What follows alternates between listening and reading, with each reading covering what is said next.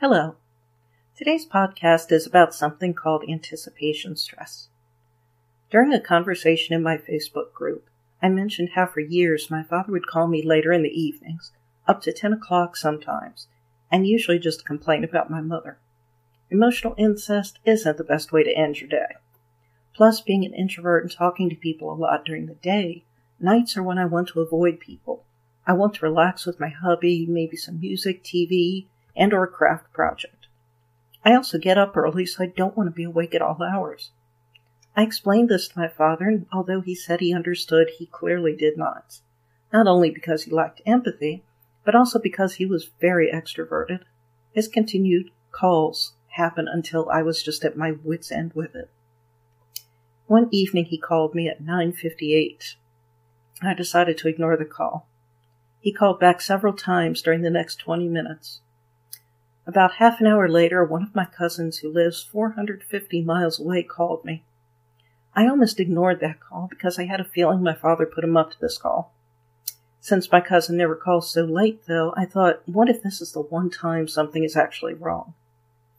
I answered the call and found out it was definitely my father's doing. He called my cousin asking him to call me and have me call my father. My cousin and I ended up getting into an argument because I refused to call my father that night. The next morning, my father called before 7 o'clock. He shamed me for not taking his call and blamed me for making him worry so much that he had no choice but to call my cousin and my in-laws. I was livid, yet in spite of that, and knowing he was being manipulative and controlling, I still felt guilty. This was on top of already feeling anxious because he clearly thought he had the right to basically barge into my home anytime he wanted via the phone. This happened in late 2014. The conversation in my group about this incident made me think of something, though. I wonder if me having such trouble falling asleep is connected to my father's upsetting late-night phone calls. It could be that my brain still expects my phone to ring at any and all hours to deal with some very stressful conversation. Now, logically, I know that's impossible. My father passed away in October 2017. I have no other narcissist in my life, so there isn't anyone left who would do this to me. Yet it did happen for a long time, and I naturally became programmed to expect late and upsetting phone calls. The dear lady I was discussing this with came up with the term anticipation stress to describe this situation. Thinking about it, I believe this anticipation stress is a pretty common thing with victims of narcissistic abuse. Narcissists can be quite unpredictable, and they use that to keep their victims in a state of constant high alert. The more a person is in that state, the more willing they can be to do anything to end this misery.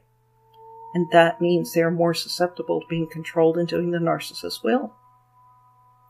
Even if the narcissist is no longer in the victim's life, when something miserable happens repeatedly, like in my situation, the brain may get stuck in a place of expecting some sort of stress. It seemed to me it's somewhat like hypervigilance. And with hypervigilance, you are constantly looking for signs of any potential danger. Anticipation stress is somewhat like that, except instead of danger, it's a stressful and unpleasant situation. Now, unfortunately, at this time, I don't know how to release this anticipation stress, but I absolutely will share anything if I figure it out. In the meantime, I hope it helps you to understand what is happening if you're going through something similar. Sister Renee of Luke 17:3 Ministries is the wonderful lady who coined this term anticipation stress. So I'd like to encourage you to check out her website. She's an amazing lady who shares a lot of true godly wisdom on the topic of narcissists and surviving their abuse. Thank you for listening to my podcast.